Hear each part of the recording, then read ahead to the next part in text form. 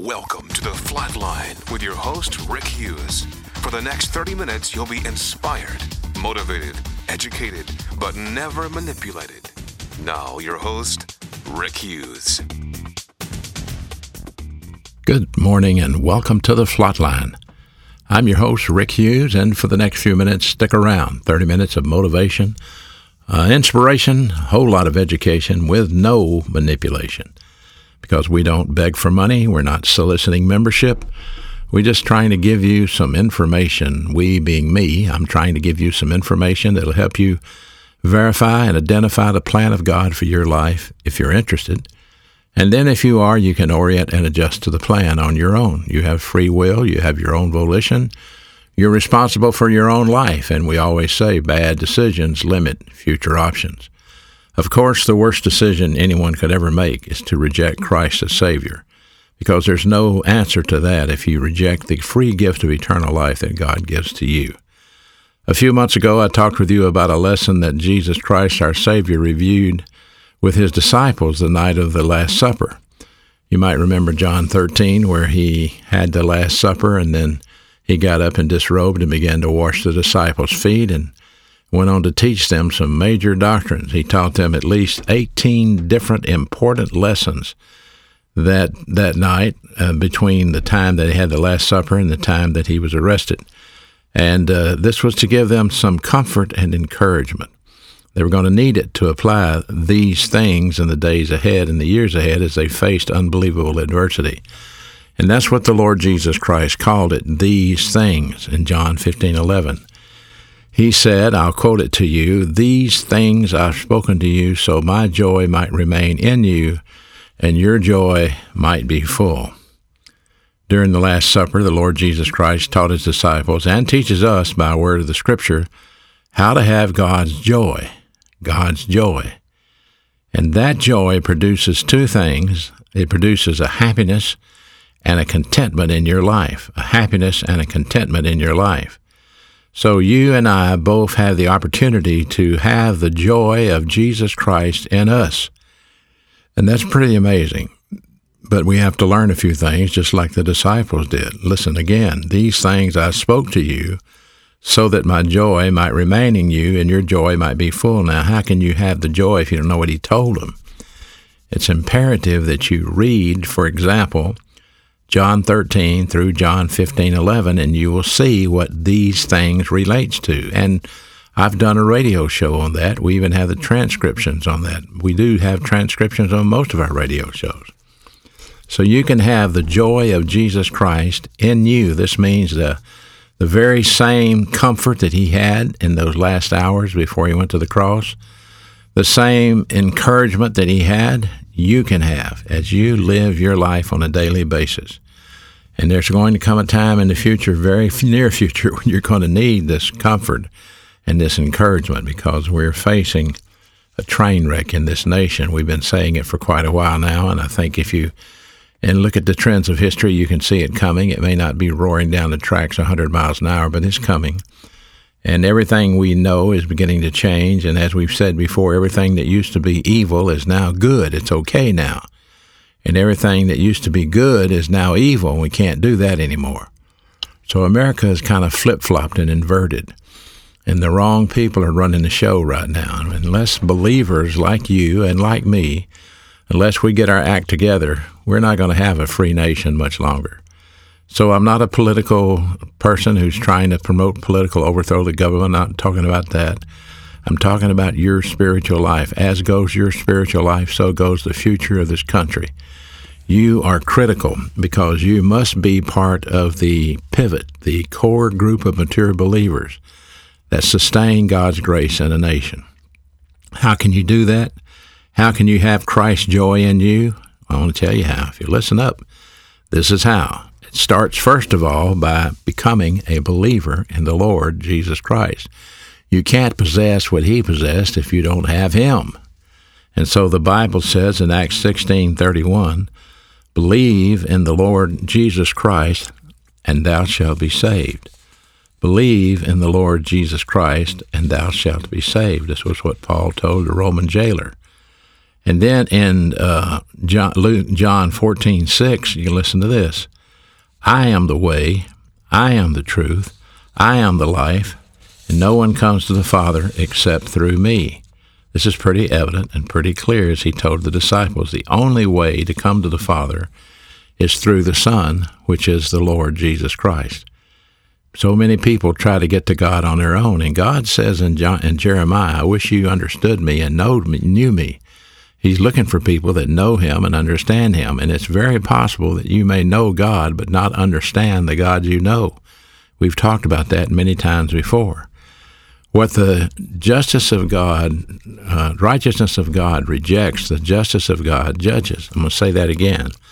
What the righteousness of God rejects, the justice of God judges.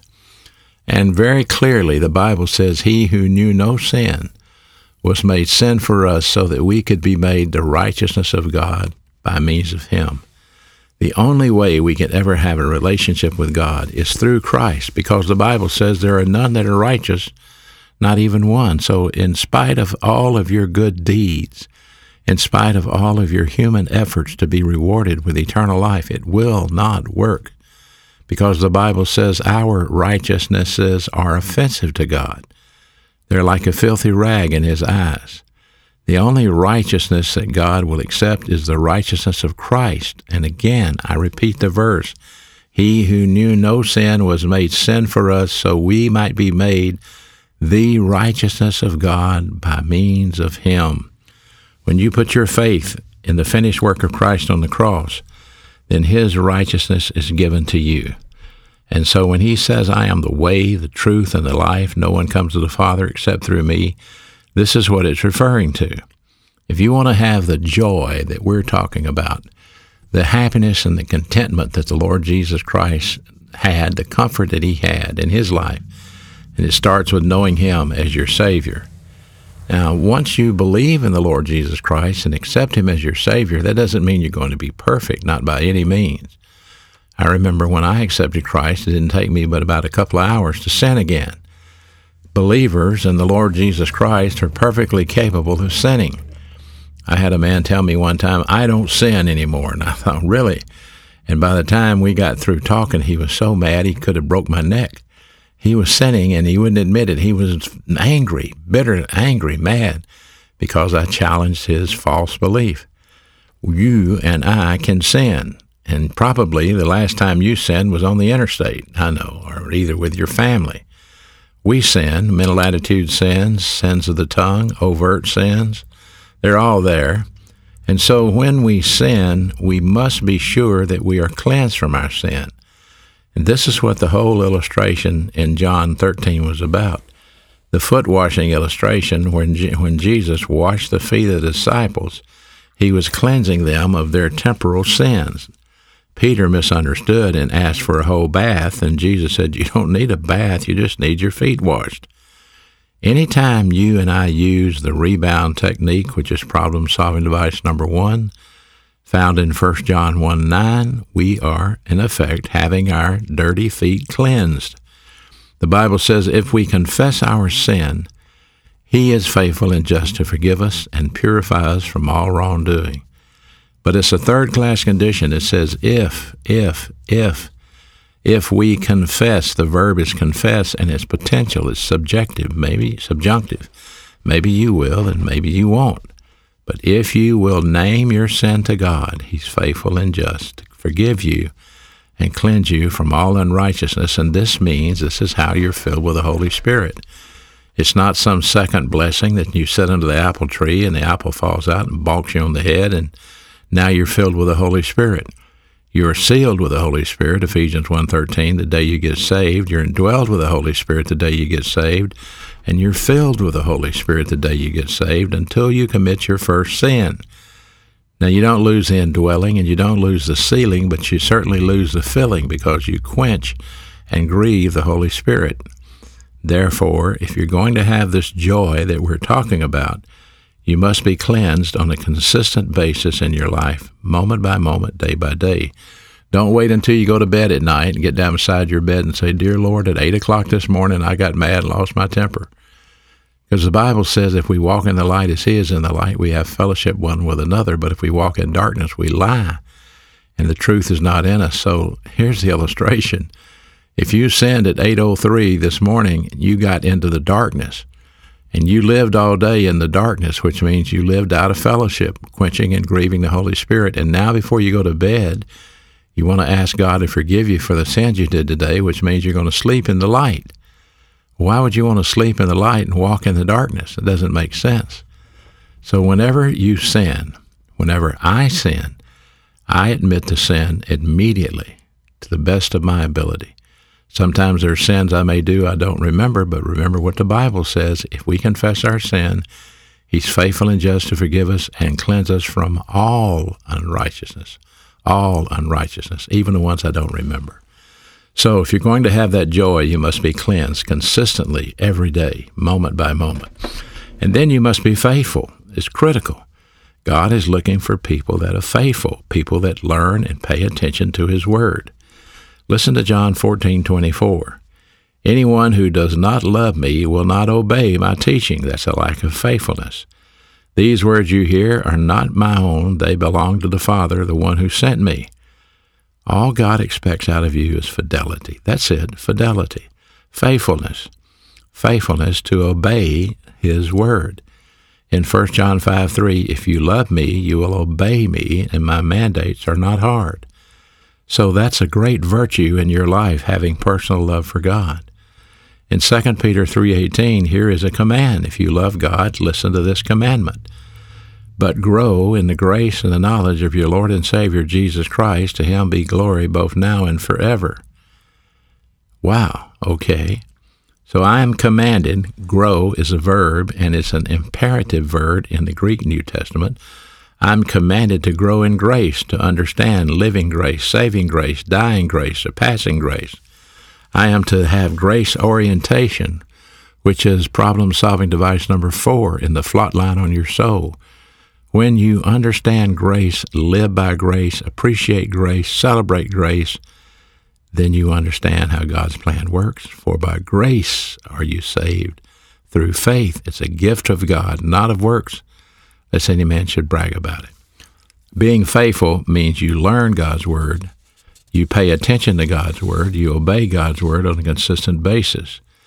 And then there must be some compassion in your life towards your fellow believers. The disciples were a lot of type A personalities, and they had a lot of issues. They argued among themselves about who was the best and who was the least. Here's what the Lord Jesus Christ said in John 13:14. Now that I, your Lord and teacher, have washed your feet, you also should wash one another's feet. Now, they never practiced foot washing. You won't find that in the New Testament as a church age practice. So because it was a metaphor, it was an illustration of forgiving each other for sin. So sometime or another, you're going to be sinned against by a Christian in your church, in your home, in your community. Some Christian is going to say something about you or do something in regards to you that is a sin. And you can be bitter. You can be like this guy that I know in Georgia. He said, I'm putting your name in the book, brother. Your name's going in the book, and I'll get even with you. Well, we don't put names in the book. We forgive as God forgives. It's a good thing God doesn't write your name in the book and come back and whop you on the head every time you do wrong. So you have to learn how to be compassionate for one another, forgive one another. Listen to Colossians 3:12-13. Therefore, as God's chosen people, holy and dearly loved, clothe yourself with compassion, kindness, humility, gentleness, and patience, and bear with each other and forgive one another. And if any of you has a grievance against someone, forgive them as the Lord forgives you. There it is in plain black and white. How can you get around that? So if you're listening to me today and you're bitter and angry towards an individual in your church or in your family, you are sinning. You're disobeying that mandate. The Bible says, bear with each other and forgive one another, and this is not asking you, it's telling you. So compassion requires humility. That's your personality profile, and especially of a mature believer, has a personality profile of humility. In John 15:4, the Bible says, "Remain in me as I remain in you. No branch can bear fruit by itself. You must remain in the vine. Neither can you bear fruit unless you remain in me." The humility is you orienting to the occupation with Christ. It's critical you understand that. Jesus Christ, your Lord, lives in you. Your body is now the temple of the Holy Spirit, according to 1 Corinthians chapter 3. And the Shekinah glory of the Old Testament that they worshipped now lives in you. You are the temple of God. And you must have that humility to understand.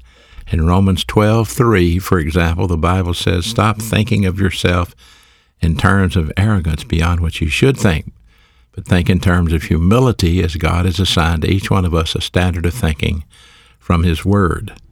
Your greatest enemy is arrogance. Most people will never tell you that. Most people just say, "Don't sin, brother, don't sin, brother." But arrogance is the number one sin that we do. It's identified with self-justification. For example, if you justify why it's okay to do sin, you're arrogant. And the person that self-justification leads to self-deception. You deceive yourself into thinking you're right. And then self-deception leads to self-absorption. So it's a three-step process. Arrogance, it includes self-justification, self-deception, self-absorption, and that always inevitably leads to self-destruction. You cannot afford to be arrogant. And this is exactly what Satan will appeal to, your arrogance, to get you to try to justify why it's okay to commit some sin, justify why it's okay to be disobedient to God. You can't do that. If you're going to have the happiness that we're talking about, if we're going to have the joy that Jesus Christ promised the disciples so they could have happiness and contentment, then you must remain filled with the Holy Spirit, and you must have that humility profile. And that doesn't mean you're weak and a wimp. That means that you orient to authority. If you can't handle authority, you're arrogant. Authority, you've got to be able to handle the police officer. You've got to be able to handle the authority of the school, the parents, the teachers, the principal, the police officer, the pastor. These are authorities in your life you must orient and adjust to, including the authority of the Word of God. It's alive and powerful, sharper than a two-edged sword, the Bible says, piercing even to the dividing asunder the soul and the spirit and the joints and the marrow, and is a critic of thought and intents of the heart. The authority of the Word of God, you must be obedient to that. So stop thinking of yourself in terms of arrogance, self-justification. I don't have to do that. That's written for somebody else. That's not written for me. You may try to justify your acts and say, well, if you knew what I was going through, then you would understand why I'm doing what I'm doing. No, you're justifying why you're doing what you're doing. Arrogance is your number one enemy, my number one enemy. It was the thing that got Moses in trouble in the Old Testament at the rock of Meribah when God told him to simply speak to the rock and he would give the water, not get up and slap the rock with the rod of Aaron and give a long speech and call them a bunch of rebels. No. So you must have humility, you must be compassionate, you must be in fellowship, you must be faithful, and above all, you must have confidence in God. That's a demonstration of your faith. In John 15:7, if you remain in me, and if my words remain in you, then you can ask what you wish and it'll be done for you. That's a great confidence factor. Now that doesn't mean you can ask for something stupid. A lot of people do that. They ask for stupid things and they don't get that answered.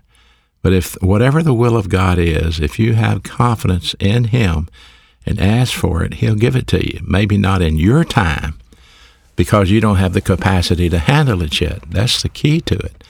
There are a lot of things God would like to pour into your life, but you can't handle it yet. It would destroy you. And so He waits until you have the capacity or the contentment. You know what that means? It means it doesn't matter one way or the other. Paul said, I've learned to be content. Whatever I have, a lot or a little, doesn't make any difference. So when you have contentment, then you're like a cup. God can fill your cup up and it can overflow. And like David said, surely goodness and mercy will follow me all the days of my life. My cup runneth over. What a wonderful thing to be in the periphery of someone whose cup runs over, and those blessings splash over on you. So, if you remain in me, if my words remain in you, you can ask what you will, and it'll be done for you.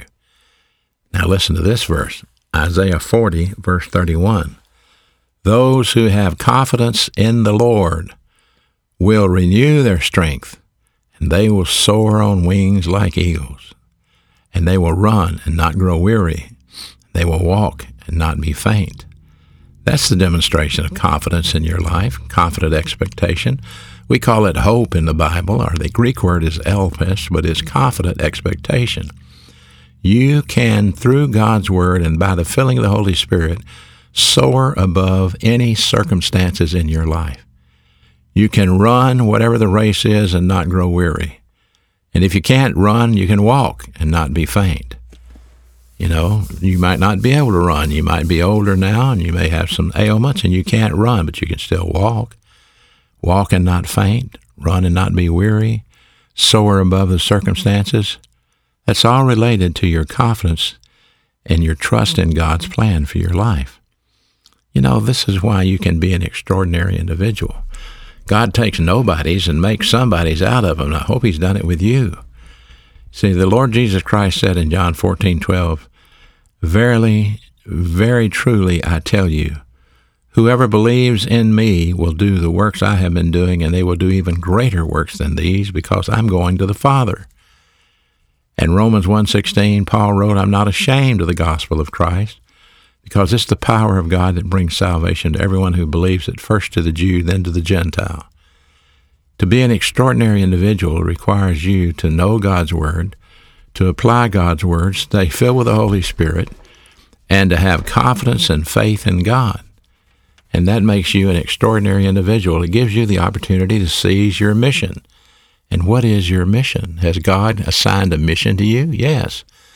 That you represent Jesus Christ to your friends and your family. That you represent him.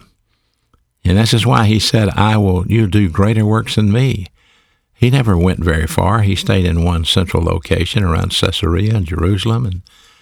But here, you can go all over the world. With the internet, you can give the Word of God all over the world. With our podcasting, we podcast our radio show in many, many, many different countries. We present our radio show with over 100 radio stations across America.